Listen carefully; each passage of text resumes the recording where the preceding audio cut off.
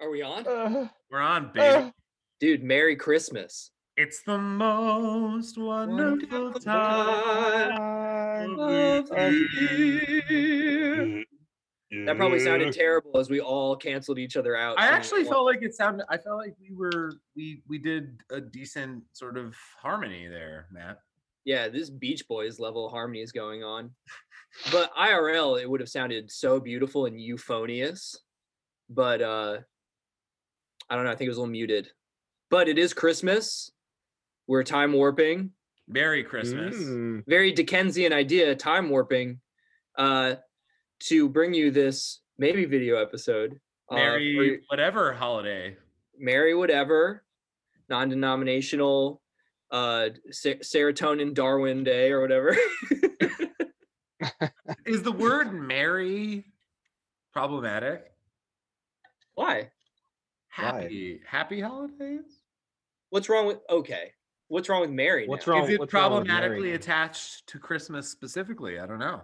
Ooh, you don't hear it often otherwise. No one says Merry Hanukkah. Although they should Yeah, be able to. yeah. You should be able to say it at any time you want. No one uses it. Merry Easter. Right. That's all also apply. Christian though. Merry Halloween. Merry Halloween. Merry Passover. Why not? Right. Merry birthday. Yeah, these all work. This is all Merry is so valid. Okay, normalize hashtag normalize Merry. Yeah. Come That's on. our message from this episode is normalize Merry. Because I think they say Merry in Alice in Wonderland. I think they say have a merry on birthday because they celebrate on have a birthdays. Very merry. Yeah. Yeah. Very merry on birthday. Yeah. But Carol was That's a wordsmith. Drugs. They Drugs. unlock creativity. This is a fact. Everyone's better on drugs. Drug book. Drug book banned. Perma banned Carol. Christmas the S in Hunter S. Thompson is the same Spliff. S at the end of Lewis Carroll. And and Paul's right, it stands for spliff, Yeah, it's spliff. which is what they use to make themselves insane enough to write some of these things about rabbits having tea parties or whatever the fuck. Whatever Opium spliff. crazy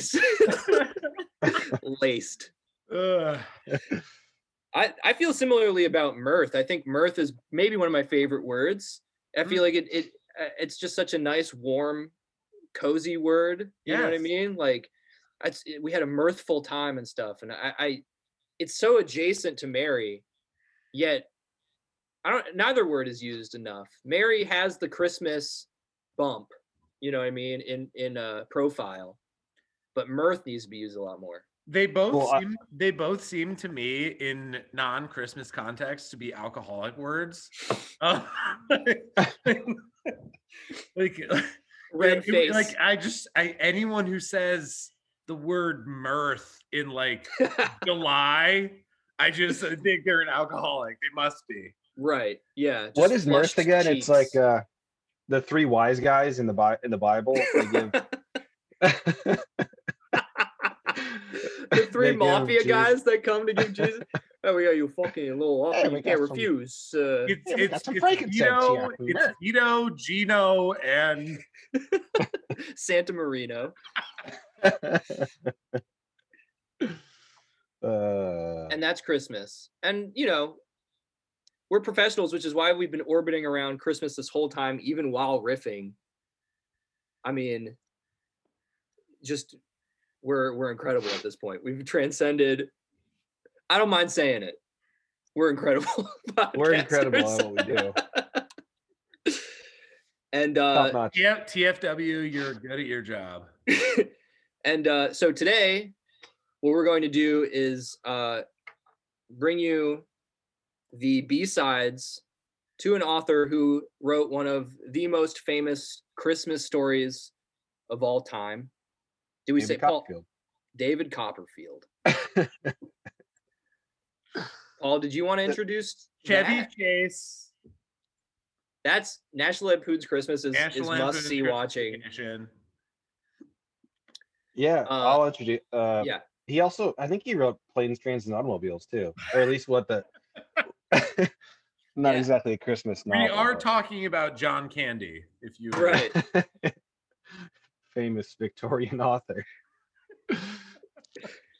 It's been pointed Well, yeah. out that it's so funny that he's fat and his name's John Candy. Because John candy Fat Candy. makes you fat. Yeah. That's how he died, overdosing on candy, right? It was too many cow's tails. They're so good. They're so good. They are good. If I had one candy to overdose Underrated. on, it would be cow's tails. Underrated candy. Underrated candy. It's creamy. Oh. Go on, Paul. So we're talking Well, about okay. we're talking about Charles Dickens. Yeah. Charles Dickens, the great Yeah. American author from England.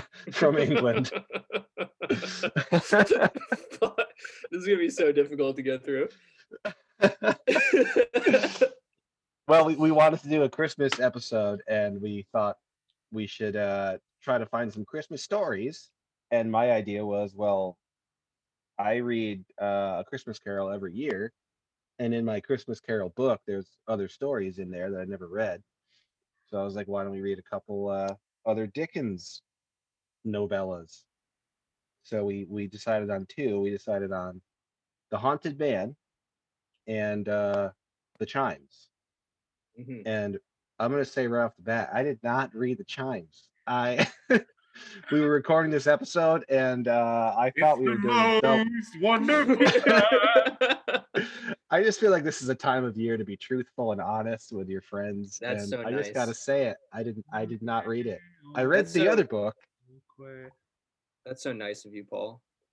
Yeah. I really feel like So- you're I will say I this was brand new information to me that Dickens had written a whole cycle of yeah. Christmas sort of, novellas. Obviously I was familiar with A Christmas Carol, but I had no Classic. idea that that was just one of 5 sort of, equally not significant, but equally kind of festive novellas that he had written about Christmas. That was brand new information to me. I don't know about you two. Well, yeah, I mean, Paul, you must have known for a long time, I guess. Yeah, because they're in my book. I just didn't read Right. them. I just didn't really think about it. I never really thought to read the other ones. But yeah, I've known for probably like 5 years that he wrote some other novellas, and I always thought it was cool. I just never really dove into them. So, and I only Well- dove into one this time around. You got 3 more to go. I Well, have many Christmases to go. I guess like I don't know if it's true, but part of the whole notion of Christmas as a holiday to be celebrated as it is, or something like that, like in the more contemporary sense, was partially like jump started by Dickens, and like just sort of emphasizing this time of year for reasons that are, I don't know. I guess he kind of partially invented contemporary Christmas, because people could not get enough of these things, which is why he wrote 5. Like people were like, every year we're like clamoring for the next Dickens like Christmas tale, which is very funny to think about as well.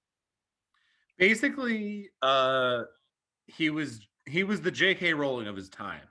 Mhm. but you're right, Matt. I mean, I think for a long time, Christmas didn't have the significance that it has now. There was a lot of significance attached to the New Year and other sorts of,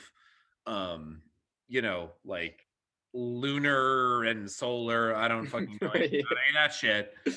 But like the date of Christmas didn't have a ton of significance until Dickens is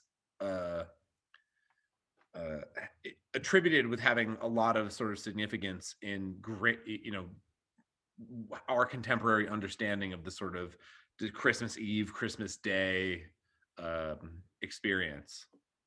Right, like emphasis on like time with your family Yes. and just sort of mirthful, uh sort of Ooh. bonhomie and just sort of like gathering with your family and thinking about it's kind of like what Thanksgiving in the US is now or something too, right? Like back then. I don't know. I have no historical sense of like Christmas as a holiday. I think that might be a good assessment of what it would have been like, maybe. Like just More of like a you have a feast day. yeah, like a feast day, like giving thanks, but there's no there's also no I don't I wonder when Santa Claus was like incorporated more too, because he's no, I'm serious though, because that's I know. obviously a big part of what Christmas is now, but he's not he's not in the Christmas Carol or these two Yeah, he's I'm nowhere to pretty be stories. seen. sure. I'm pretty sure that was in Tim Burton's famous film, The Nightmare Before Christmas, when they talked about Right. Sandy Claus. Yeah. Jack Skellington Yeah, was trying to, yeah, Yeah, it was a yeah. concoction of Jack Skellington's mind. yes. Yeah, Well, no Santa Claus. no Santa Claus. Well, there's a Santa Claus myth though in like Nordic culture that's pretty ancient. So it is an interesting. I would like to know when that all came together. Well, there's two other of the Christmas cycle that we haven't read. And The Haunted Man significantly I think is the last one that Dickens wrote. And I guess he was like a little So predictably, we're starting with it. yeah, but I think he was like, and it's funny because I found it to be pretty gloomy tale with a good I think like a good lesson. Like I'm assuming having not read two still that like all these stories so far that I've encountered have a kind of lesson and there's some sort of supernatural element going on. But this one felt a little dark and there I guess it still like ends nicely, but yeah, I don't know. It was a little grim. It was kind of more of like it felt Halloween like instead of Christmassy. Christmas Nightmare Before Christmas. So Tim Burton. Tim Burton stole. I mean, I will say, I think that both of these stories, and again, as you said, Matt, there's two others in the cycle that we haven't read yet.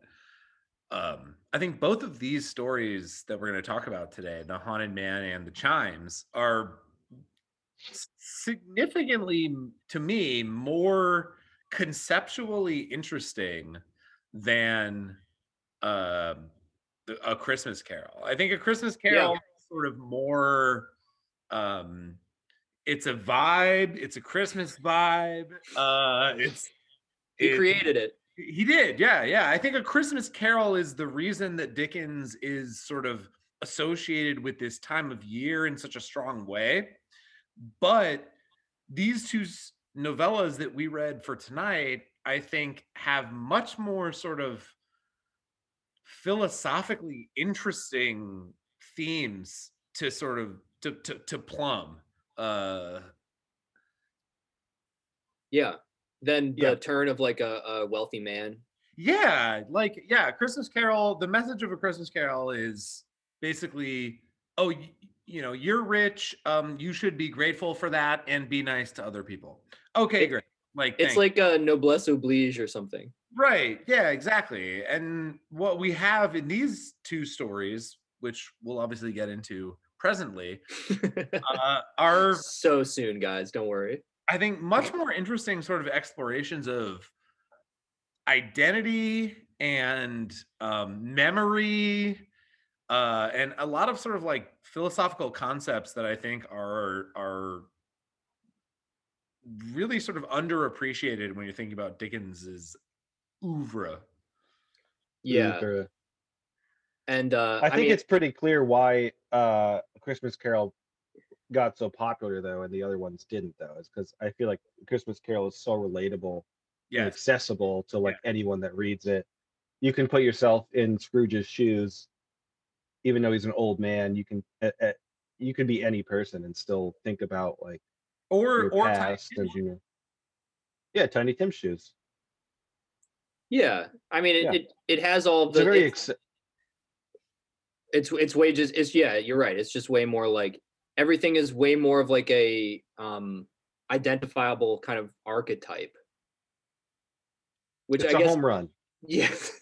It's a a five bagger. grand- 5-bagger. It's a 5-bagger grand slam home run of a story. All right, so let's talk about the Haunted Man. Okay. So this is a story which I think it sort of is following in the vibe of A Christmas Carol. It's about someone who is generally well off in society, but who is haunted in various literal and metaphorical ways by their past, right? So in A Christmas Carol, we're talking about a sort of business tycoon. In this story, we're talking about a university professor. And we first encounter him sort of at the end of a term, having his sort of needs attended to by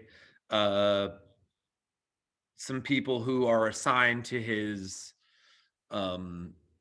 service, basically. And they bring him food and drink and whatever. And he is in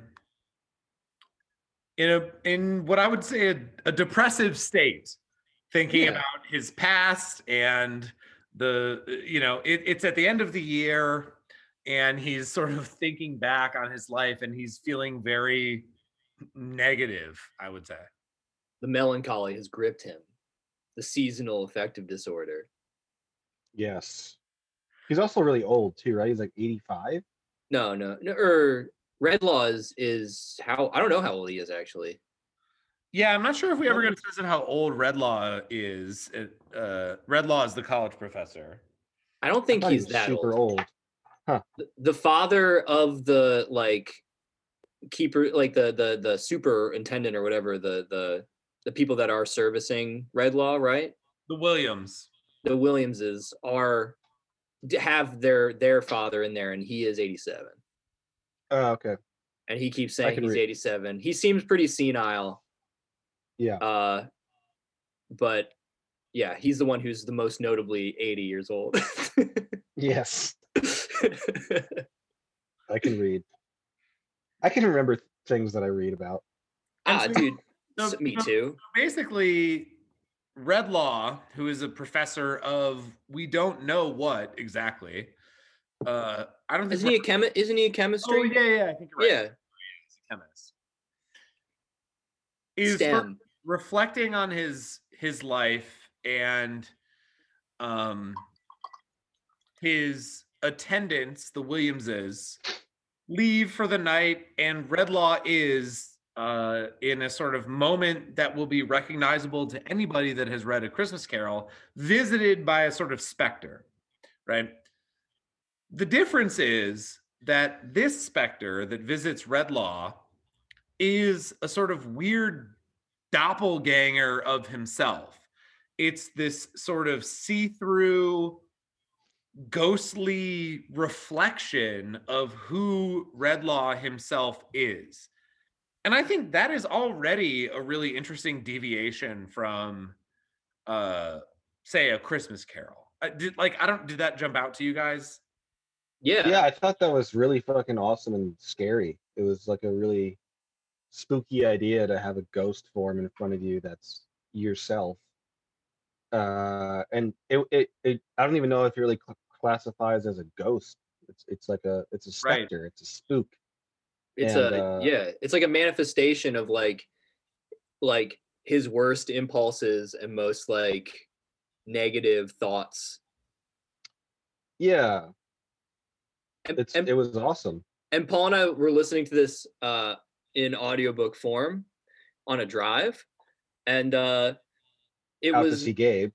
Out to see Gabe. Let's go. Shout out. 10 hours in. To the drive.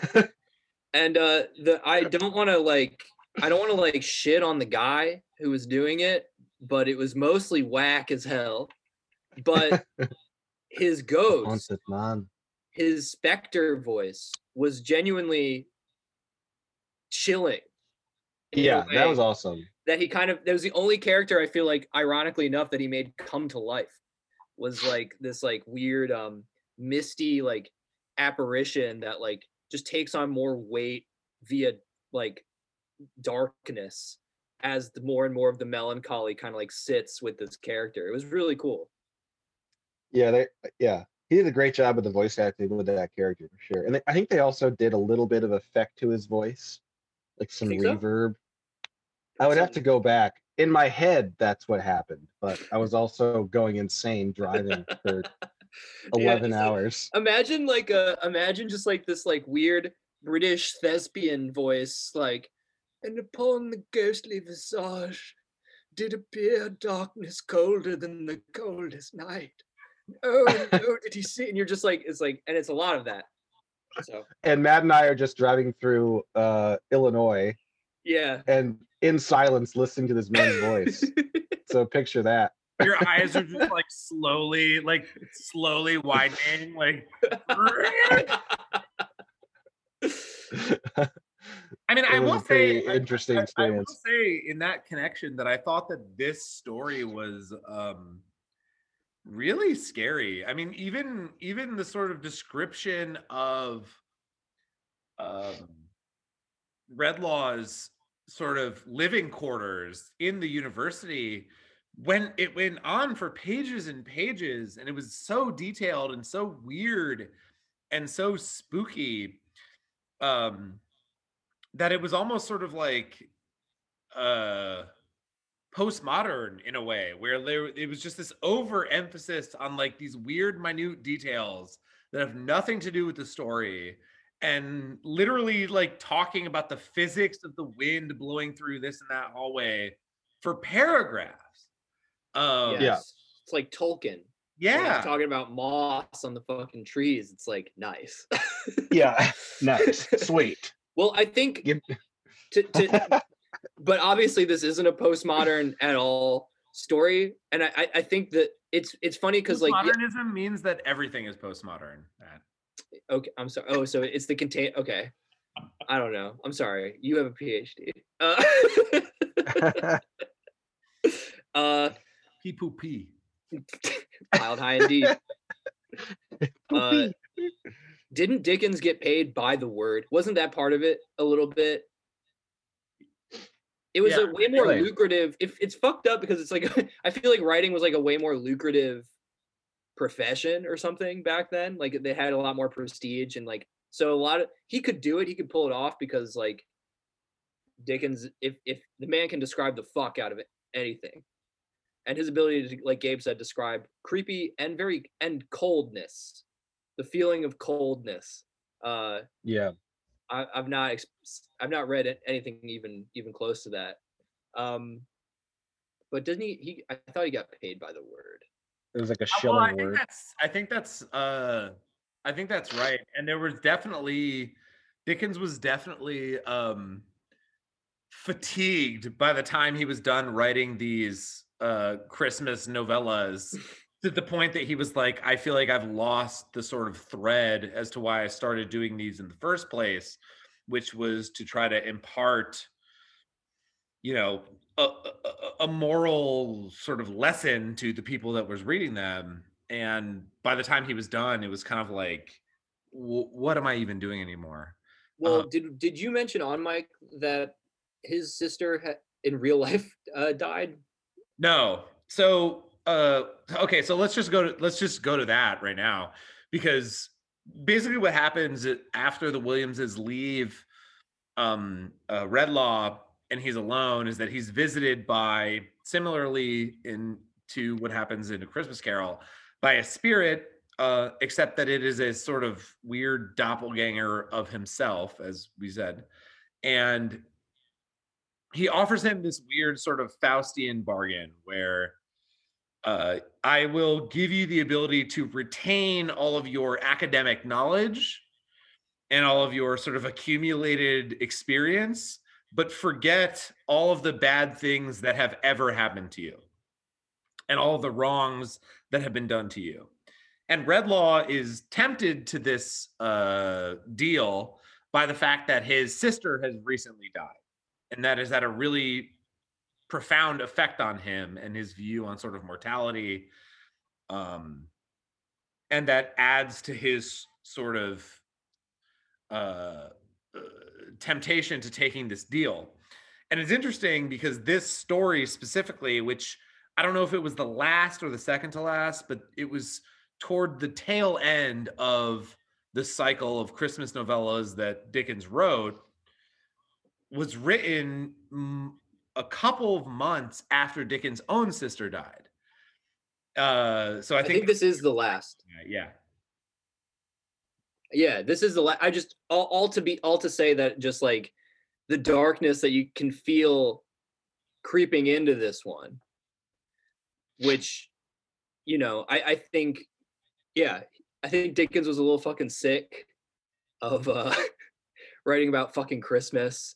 He's kind of like had to like, you know, tend to this monster that he himself created a little bit, I believe.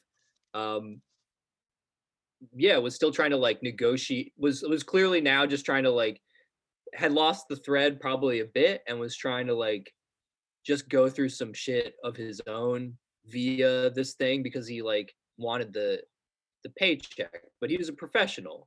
I'm not saying he was just in it for the cash, but you know what I mean? Like he was a noted author who didn't want to let people down, who was going through personal turmoil. And like I just think it's so like clearly in this particular story at the end of something he didn't want to do anymore. I am kind of surprised that she only died before this story, because in A Christmas Carol, Scrooge's sister Fran dies. They never clearly say when, but she dies, you know, and then only her son, Scrooge's nephew, is left, who's the guy that comes in and is like, "Merry Christmas, Uncle," and all that shit. So I thought that maybe she had died before A Christmas Carol too, but it turns out she only died before this one, which is kind of interesting. Yeah, and I also a sister death runs through multiple stories. I also just forget where Christmas Carol lies in the cycle, if it was the first or where it is. Do you know? Yeah, I don't know either. No. But so do you know? It's definitely early in the cycle. I think I want to say it's the second. That's kind of fun, like reading all 5 and following like a little bit like the emotional trajectory over that period of time, like within a Christmas themed cycle of stories. I don't know. That would be an interesting reading experience. Yeah.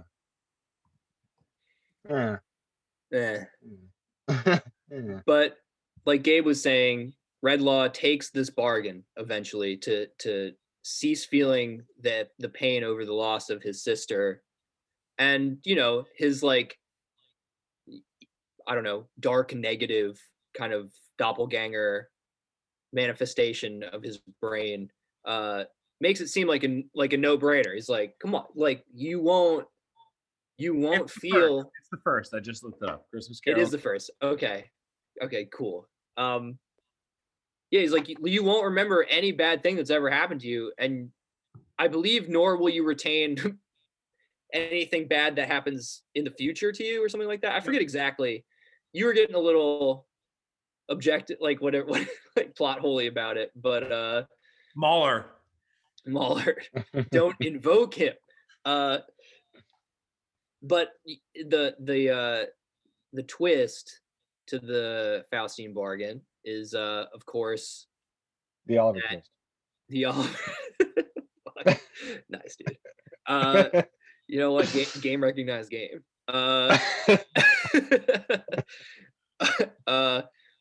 It's contagious, Right. which is another kind of strange idea. Like, if Yeah. whoever you talk to is also going to, the spirit frames it as contract this blessing. But it's everyone who comes into contact with Redlaw is also going to not remember anything negative that's ever happened to them. Which what a bizarre sort of uh wrinkle to all of this, right? Like it which is why I think that these novellas are so interesting, because I think they add such a a layer of weirdness to Dickens that I never thought was there. I sort of, I think Dickens, I think sort of Victorian morality tales, et cetera, et cetera. But in these stories, we get a bunch of like weird, like borderline sci-fi Yeah. elements that I Soft find sci-fi. fascinating. That this guy now is saddled with this contagious memory erasing virus. Like, it's bizarre. Yeah. It is bizarre. It's spooky too. I mean, I forget the first woman he comes in contact. What was it? Redwood? Red Red Vine? Redlaw. Redlaw. He he comes in contact with a woman, and it's from her perspective, and she kind of sees him in the street, and he becomes kind of a specter himself. Like, she sees him, and he's like absolutely terrifying to her, and she can't even like put her finger on exactly why. He's just kind of like standing, and that whole scene was really freaking spooky to me too. It was undeniably way scarier than A Christmas Carol. Yeah. And I Well- did not read the chimes, but it was pretty scary. Well, I mean, as you would expect, probably Redlaw quickly learns that it's not a blessing; it's a curse. Right. And that he can't feel anything. That without the the counterpoint kind of bedrock, it's always darkest before the dawn. Yep. He's kind of devoid of feeling, which is why I think he ends up looking so scary to this woman in the like POV scene, because he's just like he's like barely a human anymore. He's like completely devoid of empathy or any kind of sympathy, just nothing. But I also took it as like he had already began like stealing her memories too. Did he give That's it how to her? I wonder how close do you have to be? Do you have to start talking to someone to give them the curse? I don't Mahler. know. Mahler.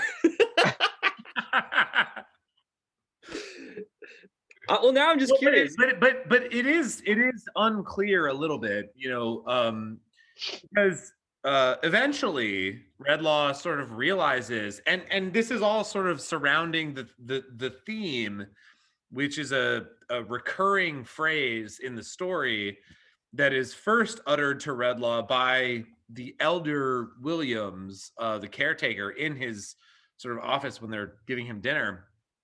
They're talking about, all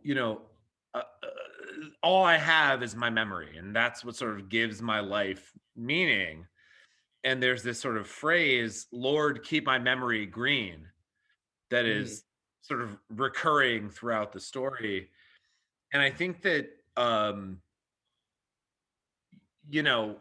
Redlaw is struggling with the value of memory throughout the whole thing.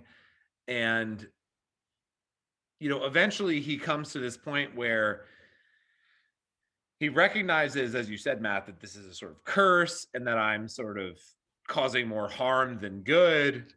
And he tries to devise a way to do something positive with this curse that he's given, this contagious sort of memory erasing virus that he's contracted almost. And he goes to essentially basically a leprechaun, Yeah. right? Like a house that has a bunch of sick people who have sort of sick and homeless people who have been harmed in various ways by life. And his thought is, okay, well, what can I use this contagious memory erasing thing for? I'm going to go help these people forget all of the terrible things that have happened in their lives. Is that a reaction to having seen how the other more like vibrant people in his immediate circle, notably the Tetterbees, who are kind of like just a stand-in, cozy, working class kind of family with a lot of kids who are like genuinely pleased with each other and have a great rapport and all this kind of stuff. Like, doesn't he start to see how his influence by giving them this curse fucks up their whole family? And so he feels guilty and he needs to run to the leprechaun. He's like, who are the most desperate people? These people marked for death who just need some easement, or not easement, but like assuaging of their mortal fears before they're dead. And even that doesn't really work. Yeah. I skipped over that part a little bit, for sure. So the Tetterbees, which we are sort of introduced to kind of randomly, like we see hard cut. Yeah, exactly. Yeah, it's a hard we hard cut after he interacts with this demon that gives him this curse / gift, whatever, regarding his memory. And then we hard cut to this family, the Tetterbees, and then we gradually learn that they are relevant to the story because they are housing this sick student that we had learned about earlier. And Redlaw takes it upon himself to go visit the student. And he winds up corrupting the Tetterbees and the student with his sickness, basically. Mm-hmm. Which is weird. Like their family dynamic is ruined. You know what it reminds me of a lot is Pixar's Inside Out. You gotta feel bad to feel good. Okay? Yeah. Yeah, it's definitely a bit of that. You know what I mean? It's like it's like tropical swirl gushers or whatever. Like you mix the flavors together and now you're really experiencing life. But the Tetterbees forget, like, I'm assuming like moments when they made their siblings cry or like taking care of your sick loved one and all this kind of stuff, and they start to just become really cold with each other. And like I think the main thrust is that like obviously that you need that good and bad are interlinked and like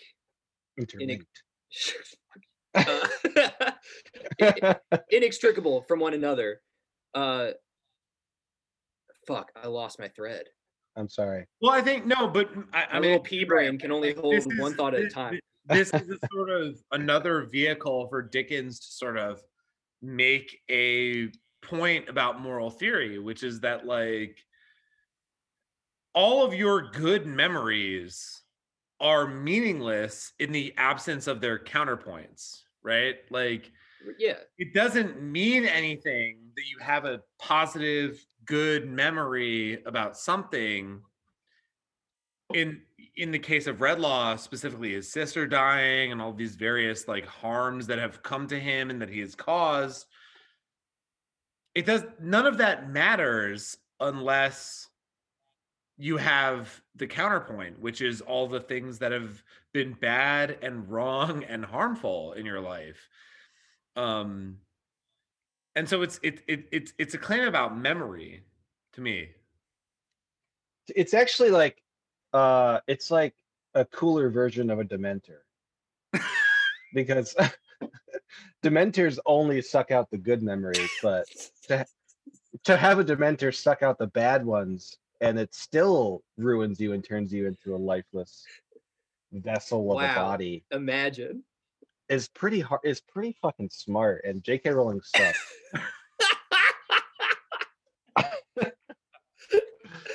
It's pretty smart to do an opposite Dementor for your story before her. Wow. 5 snitches.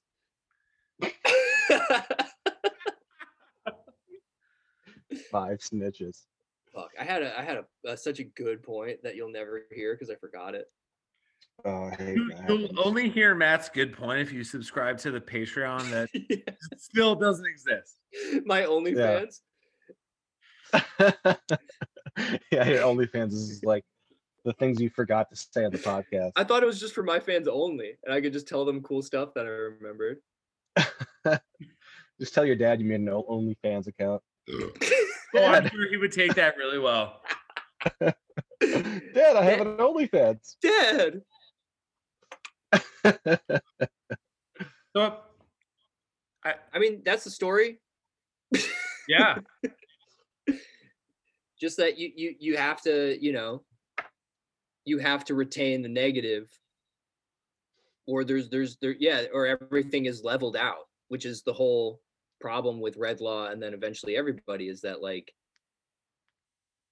they become, I think it's really like people become completely atomized and like myopic about anything. Like it feels a lot like pain is the thing that provides perspective, basically. Like yes. everyone just loses sight of each other, weirdly, even though you would think, even though it's like commonly like held, I feel like that like pain is one of those like weird in like philosophical thought experiments. Like pain always used as like a way to like show subjectivity's impenetrability or whatever. Like Yeah. no one can know your pain, but like Right, because there's no sort of there's no universal referent, right? There's no thing that we can all appeal to that says, oh, this is what pain feels like to me, because anyone can say, well, that's not what it feels like to me. yeah, I don't I don't know where it's just weird that it's used in like almost the opposite effect in this book, or in Yeah. this like novella, where it's like, Yeah. no, this is what provides people with a notion of like what how their acts affect others and why that's important. And like, I don't know, it's the thing that creates a sense of other people or something like that, Yes. is what I feel like Dickens is wrestling with. And I just think that this is such a more fertile sort of ground to work with for Dickens, because,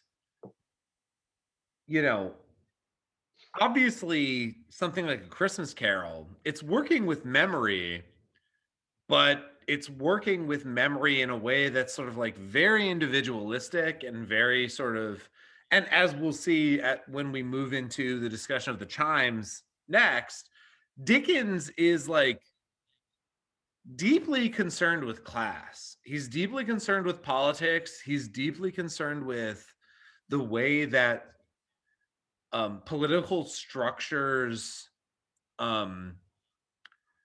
create individual experiences of the world. And I think that this story is a sort of, not a precursor to the chimes, but it is relevant to those sorts of concerns. Well, it's a post-chime story, but I mean, you're right. I think what? Yeah. Literally all of them that we've read so far are about I'm gonna kill myself when I quit the podcast. I'm sorry if you can't take a robust, healthy criticism and sort Timeline of criticism. and sort of engage with these high-level ideas, Gabriel. My name is Gabe Rubin. No, but they all have the. I mean, it's Victorian England, so like, class is pretty stark in terms of its determining influence on whoever.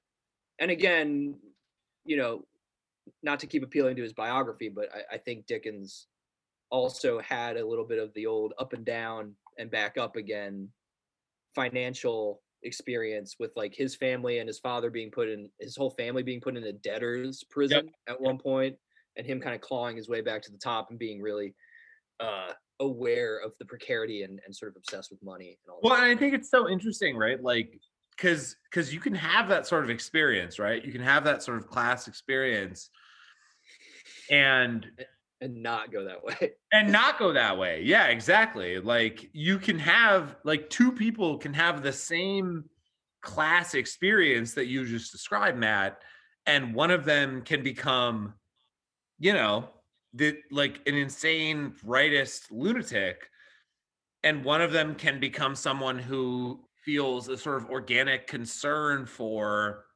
people who came from the same place that they did but did not have the same you know, random luck outcomes that they had. And I think Dickens falls into the latter category, and I think that you really see that in these Christmas stories. Well, in The Haunted Man specifically, I think that's like experiencing arbitrary pain and loss and all this kind of stuff is what tends to prevent you from becoming like a weird meritocracy pilled psychopath. You know what I mean? Like Meritocracy pilled is It's like, we need to copyright that. yeah, that's and really good. the final character I feel like who didn't get enough mention because of her importance to like the cap of the story is Millie, Yes. who kind of cures everybody just through the sheer power of her personality. She's kind of like the Tom Bombadil of the story. Elaborate, Paul. Well, she's like, You're not wrong. she's a little bit, she's like not unwilling, but she's like not exactly immune, but she has power over his power. So Well, she how can does kind it- of so- bring him. What do you mean by Tom Bombadil, though? What is just create the parallels for me? Well, okay. I think I know what you mean. I get it. Well, He turns into Tom a bear. That's all I know about him. that's not Tom Bombadil. Who's that? That's Bear or Bearer or whatever. No, What's his no, name? no, that's Tom Bombadil. No, Motherfucker. Tom Bombadil can put on the ring of power and not go invisible. He takes it off. He's like, fuck this He's a ring. werebear as well. No, he's not. Fucking yes, he is, dude. Hold on. Dear listener, figure this out and send me an email at spinecrackers@gmail.com. Dude, you read the Silmarillion. Okay, hold on. I did not read the Silmarillion. Yeah, you did. No, I did not. Dork, motherfucker. All right. I'm not a dork. I'm not a nerd, dude. I'm not a Okay, dork. okay. So why are we talking about this? What's the connection, do you think, to the Dickens story? Well, Of Tom Bombadil can like basically overcome the evils of the One Ring of Power. He doesn't like care about it at all. He's like, Yes. yeah, exactly. And Millie's kind of the same way. Like she's incapable of just like having her memory be destroyed by the specter that is And Redvine. and in fact, she actually, so this is the wife of the caretaker of Redlaw's sort of university housing complex or whatever. I don't know how the fuck this shit worked back then. But these are the caretakers, and the wife, Millie, essentially acts as a sort of curative for Redlaw's disease. Like, so if Redlaw interacts with someone and corrupts their memory, if they subsequently interact with Millie because she's wholesome and whatever, which, you know, I think there's some fucking fucked up gender shit there as Yeah. well, obviously. Because she's so wholesome, their memory is restored to its normal state. Yeah, I kind of wish her character was just review bra. That would have made it a lot more He is somebody less that I just genderfied. he just goes that is somebody I go back to just center myself. You know what I mean? Well, I'm feeling Yeah, if I'm ever feeling down. yeah, I'm all fucked up feeling. I'm just like gotta watch some videos and really just see things in perspective. And he's just like eating a spicy chicken sandwich from Wendy's, and I'm like, yeah, okay. I was thinking. Oh, and Matt, mm, the character that turns into a bear is Bear, Beorn, Beorn. Beorn? not Tom Bombadil. Beorn, he's in The Hobbit. Tom Bombadil's in the Fellowship of the Ring. God. Dude, maybe I'm just conflating the two. Dude, I was looking him up on Wikipedia to see if I could do a quick scope you, but like there was so much Wrecked. lore. There was so much lore. No, I'm not wrecked yet. I'm gonna fucking come back. Well, so let's move on and talk about the second story for the evening. Merry Christmas, everybody, by the way. Merry Christmas. Aw. Wait, can I have one more comparison that I thought of? I'm sorry. To The Haunted Man. Yeah. I thought of Fargo while I was reading it. The show or the movie? The movie, because Millie reminded me of Marge Gunderson as like the pure force of good that kind of moves through all of the completely self-centered, short-sighted, like disgusting evil of all the other characters, and like Yes. and makes it not a movie of complete nihilism. Yeah, that's a good That's one. all. That's it. I love that. Now on to the chimes. So okay, Which so I didn't. the chimes, which Paul didn't read. I'm gonna, because I didn't read it and I need more alcohol and I have to go to the bathroom. I'm gonna go right now. All right, I'll pause the recording and we'll come right back. And Paul's gonna pee and poop and drink. And poop. Bye. I'm gonna poop, mostly Yeah. poop. Diarrhea. All right, so the next story we're going to talk about is The Chimes, which is another of these 5 sort of Dickens Christmas novella cycles. And I think that what's one of the things that's interesting about this story compared to the other ones, even the one that we just talked about, The Haunted Man and A Christmas Carol, is that this is about a poor guy. This is about someone who is downtrodden, oppressed by society, rather than someone like Redlaw or who the fuck is it in a Christmas Carol? Ebenezer Scrooge. That's God. really embarrassing that I couldn't even come up with Scrooge. Scrooge and Redlaw, who are basically in the upper crust of society, they're college professors and successful business people. This is about someone who is at the bottom tier of society. They're a porter, which I don't really know what it means exactly. Bag boy, messenger, dog's body. They deliver letters, they deliver packages, bag boy, exactly like Matt said. And he has this sort of weird experience where he feels like he is being spoken to by these church bells above his sort of hovel. Yeah. Right? What is the full title again? I kind of forget, but it's funny. It's like or the Goblin of Winter. Yeah. What is it called? So the full title is The Chimes, a goblin a goblin story of some bells that rang an old year out and a new year in. Right. This is also about memory, but it's more in the Christmas Carol vein of like a speculative fiction of a possible immediate future. But yeah, like Gabe says, it's kind of turned on its head because it's inverted now. It's basically a very poor person who is getting a view at a potential future. An Oliver Twist type character. What, Paul? I said an Oliver Twist like character.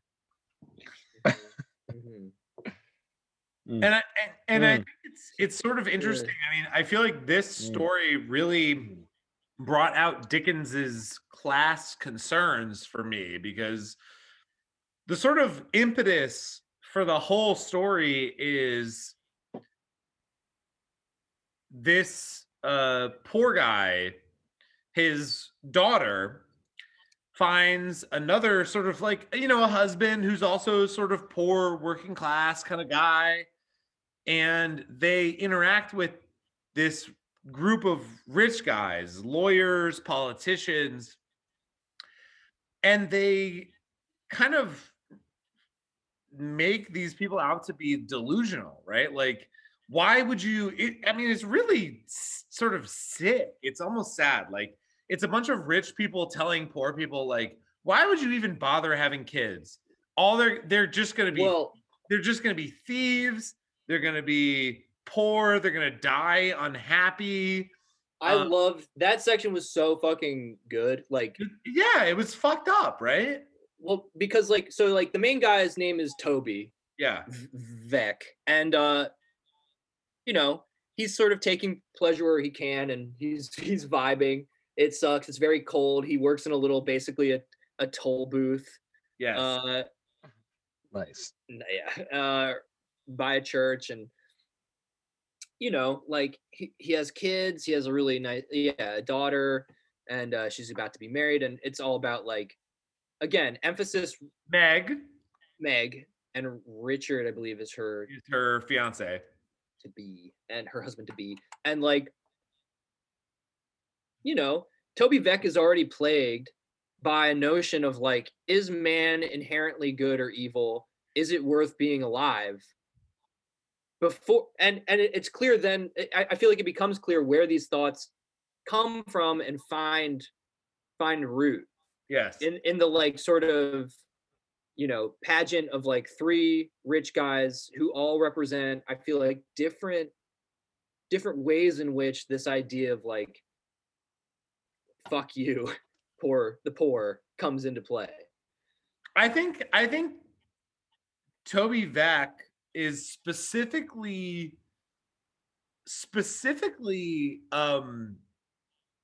sort of you know, evincing the ideology of, it's not just, he's internalized this narrative that because you are poor, you must have done something wrong, right?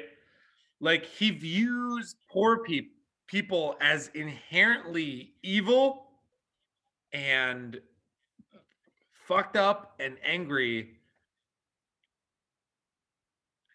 And I think that the part of the story is him trying to sort of overcome that narrative.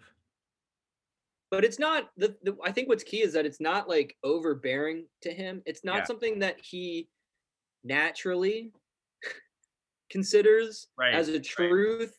Like, mostly he's happy to see his daughter happy. He's excited to have a nice meal. I mean, it's you know, Dickens is still kind of like probably simplifying the issues of the poor. Let's be clear about that, I guess, like, as well, while being concerned about them. But like, it's only when people like, I forget what the three guys are. There's the sort of the one who's like, yeah, like, it's funny because it feels so contemporary. Yes. The like the things that they're saying to his daughter's face. His daughter's like so happy. She's like, I'm gonna be married. I'm so excited. There's the one guy who's like statistically, your kids are fucked. Like, why do this? Like, don't even get married. Like, you'll probably end up like being unhappy. Like, it's likely that this stuff is going to occur. So like, don't even do this. There's and like, it's like the utilitarian. There's Alderman Cute. Right. There's Mr. Filler. Uh-huh. And then there's Joseph Bowley. So there's like the sort of economist / social engineer guy. Yep. Who's like, you know, the amount of dolors versus hedons that you're going to produce would be not worth it. Literally, utilitarianism was an actual sort of operating factor in the characterization of these people. When was that idea brought about? Was it when Dickens was writing, or a little after, I guess? So like Mill and Malthus and these people? It was all in the same sort of mix, I think, historically. And then there's another guy, the kind of like lifestyle guy, who's like talking to Richard, and he's like, you don't want to be fucking chained up with some bitch. Like, drink and like fuck a lot until you're dead. like don't care for a person, like blah blah blah. And then there's like the other guy who's like weirdly like pretending to be their friend, but for whatever reason, I forget what. There's a subtler one that felt like the most evil because he was the least blatant. It was like the guy who's like, you're eating this tripe soup and stuff, and he's like telling you why it's gross while he eats the rest of it. I think that was Alderman Cute. Alderman Cute, probably, yeah. Which it's funny that his name is Cute. Like he like you know, it's this whole discourse of people who are better off in life, the alderman, the politician, the lawyer, whatever, talking down to someone who their life seems basically fine, but they don't even really understand that they're oppressed by these sort of other discourses, and they convince them that you deserve your state, right? Your life, your daughter's life, her marriage, you deserve that, right? It's all going to be meaningless and it's all going to be fucked up and shitty. And the dialogue between Vec and the alderman is really disturbing because it's sort of just like the alderman convincing him that like you don't deserve anything. You're basically worthless and your life is meaningless. And Vec internalizes that. And I'm trying to, this feels like something that would be worth reading. You keep talking about, I'm trying to. Yeah, well, so I just think that this is again one of these moments where these other stories are more kind of conceptually interesting than A Christmas Carol, because in this case, Vec has internalized a really problematic narrative about people in his situation, that I deserve to be poor. He literally says in the story over and over again, I was born bad. My daughter was born bad. Like we were just born evil and fucked up and shitty. And that becomes the sort of vector of the rest of the story, which is that he finds his way up to the top of a bell tower that he has been sort of hearing in his dreams, and they tell him, you're doing yourself and other people a disservice by saying, oh, they're evil, they're wrong. Like, no, actually you're wrong. Like, you are harming people of your class by acting as if it's this sort of weird inherent vice. Right. The final person I forgot to identify was the weird guy who's like, things are worse now than they were, and it's still your fault, but like the sort of romantic, the good old days, you know, the kind of like Western Civ is degrading type of guy. The Ben Shapiro motherfuckers. There's three characters that come on the fucking wagon. All of them are immediately identifiable as types now, which is what was super striking to me. And I couldn't find a fucking specific that I was trying to read, but in particular the mill guy, the kind of utilitarian facts and figures dude, who was just saying statistically science-based, don't do anything because it's all going to lead to tragedy, was upsetting to me.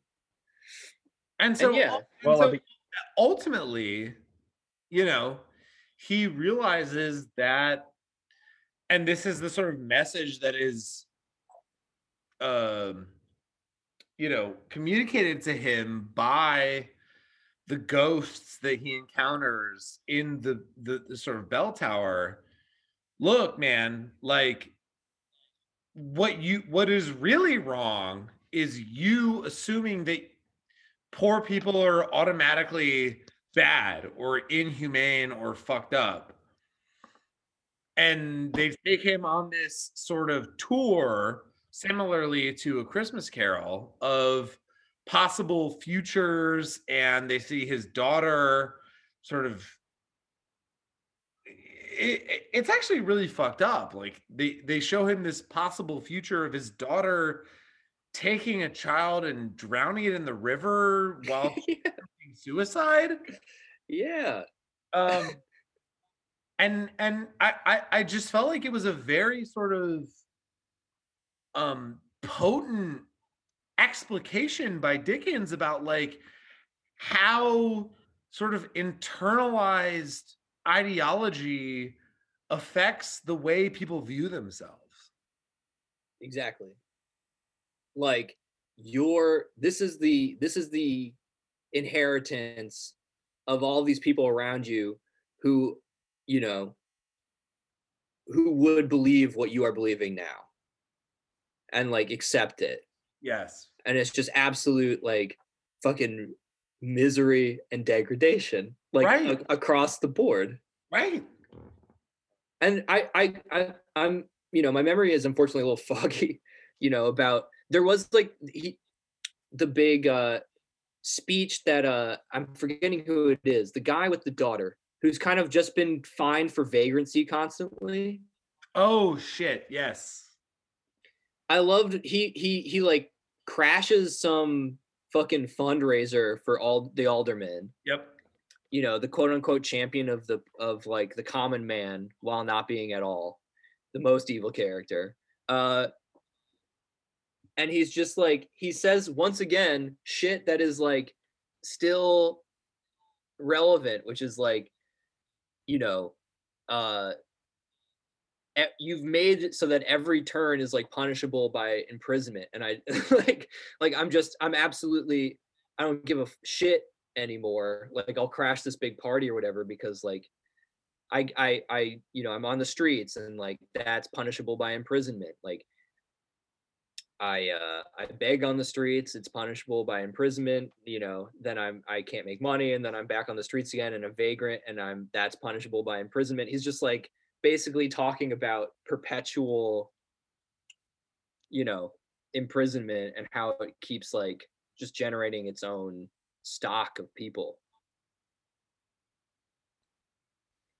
Well, also, since I don't have much to say because I didn't read this book, I did look up when the Industrial Revolution started, and it started in 1760, and it went to about 1840. So it's just Fern, right Will around Fern, where.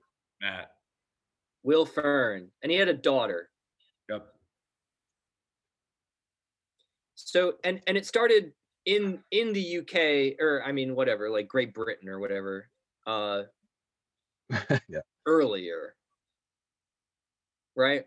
I don't know. I'm Yeah, thinking of like US 1760 history. is pretty.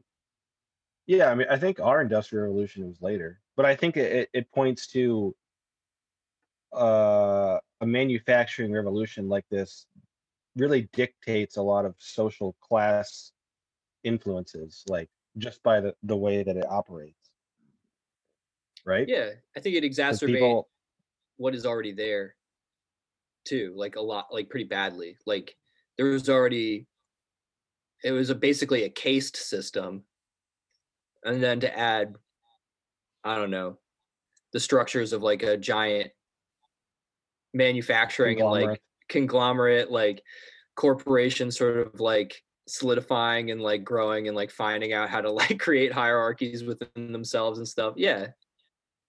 But some again, disgusting organic machine, but class machine. Toby is almost like, he's like pre that though. I mean, like a porter feels like a very, like he's not working in a factory. It's more like, I guess maybe his daughter, she's kind of doing more of like this kind of rote stuff, and like the second she's not able to do it, she's going to be financially ruined.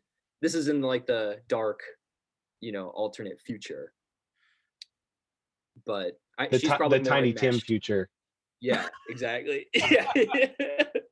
I mean, honestly, like, you know, I think it's I really appreciate this sort of discussion because Dickens is good, actually. Like, the, Did anyone say otherwise? well, I think that there's this perception of Dickens that he's this sort of, oh yeah, we have a couple Christmas stories, etc. But I actually think that Dickens was deeply concerned about class politics. I think he was aware of a lot of the sort of similar concerns that we have now in his own era. Yeah, they just Yeah. never left. Like the Right. concerns never went anywhere.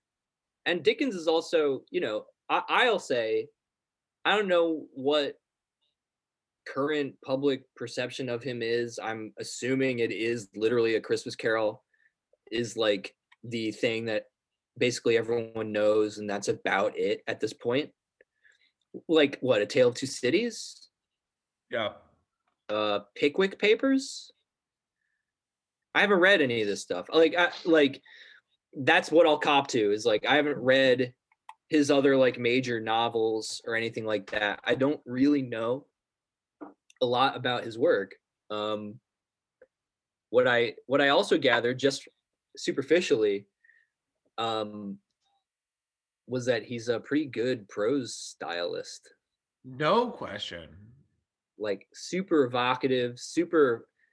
Uh, I I did know the other thing was like the notion of a Dickensian character being like this like cartoonish but vividly rendered person who is kind of a representative of a particular like facet of society or idea about people human behavior or something like that, and they're like aptly named someone like Alderman Cute, so Yes. ironically so.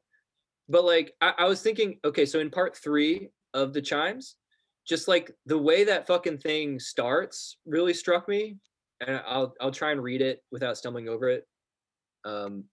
So like, sorry, hold on. So yeah, the third quarter is what it's called, chapter 3. So it starts. This is just paragraph. Black are the brooding clouds and troubled the deep waters when the sea of thought, first heaving from a calm, gives up its dead. Monsters uncouth and wild arise in premature, imperfect resurrection. The several parts and shapes of different things are joined and mixed by chance. And when and how and by what wonderful degrees each separates from each, and every sense and object of the mind resumes its usual form and lives again. No man, though every man is every day the casket of this type of the great mystery, can tell. I just like, Yeah. I don't know, there's so much like that describing like internal states and like flitting from like interiority and like the emotional landscape of people in this kind of place with like vivid renderings of where they live and their actual physical reality and then their physical descriptions. It's great. Dickens is actually a good writer. Shocking. Like I know it is right. It's like kind of like a little lame. Like I'm like, oh, I'm discovering. no. It's not lame, but it's like it's one of those things that's like it's uncool to say. Like Dickens is good, actually. And it was And just a little sad to like discover it at this late stage or rediscover it as well. yeah, And to also have it be right under your nose as something literally another type of Christmas story, like in a cycle that includes something that everyone just kind of ambiently knows, right. but probably also never actually directly read or like just, which is A Christmas Carol. Yeah, I read it for the last 4 years, every year. It's the most Wonderful time of the year where the It's just poor so are all dying and we are all trying to make them feel cheer. All right, y'all. Do y'all have anything to add? Dickens good. Read Christmas Carol. Read the it. cycle. If you didn't know If about you're it, recommend it. Yeah, I'm gonna read the other ones, and I'm gonna read the Chimes before Christmas Eve. The Chimes also has some good, literally like you know, did Toby die? No. They told him he got crushed. Well, that's the thing with all the Dickens novellas is that everybody thinks they died or they think they fucking, fucked up. Or But doomed. it always reverts to sort of the moment before Yeah. something. It always reverts before the moment before that something bad happens. Yeah. Well,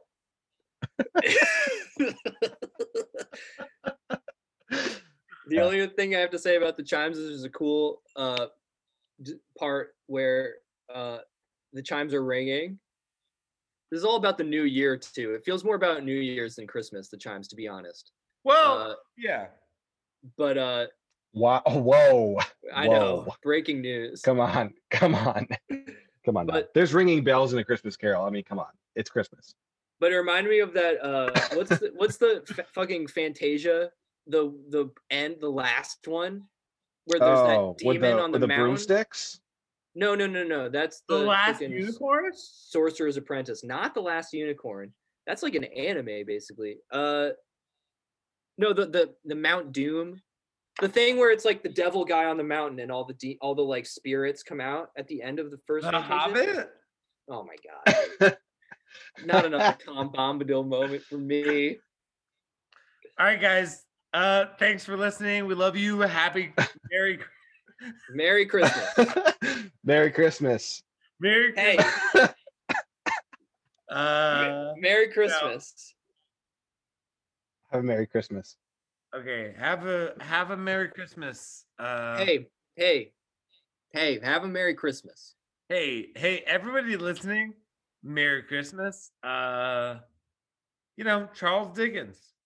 And Gabriel, who had drunk deeply of the spirits of Christmas in mirthful imbibations, did make what we call a game time decision and end the podcast a little early. Then a toast, my love, my dearies, to our Merry Christmas. God bless us. God bless us. God bless us, everyone.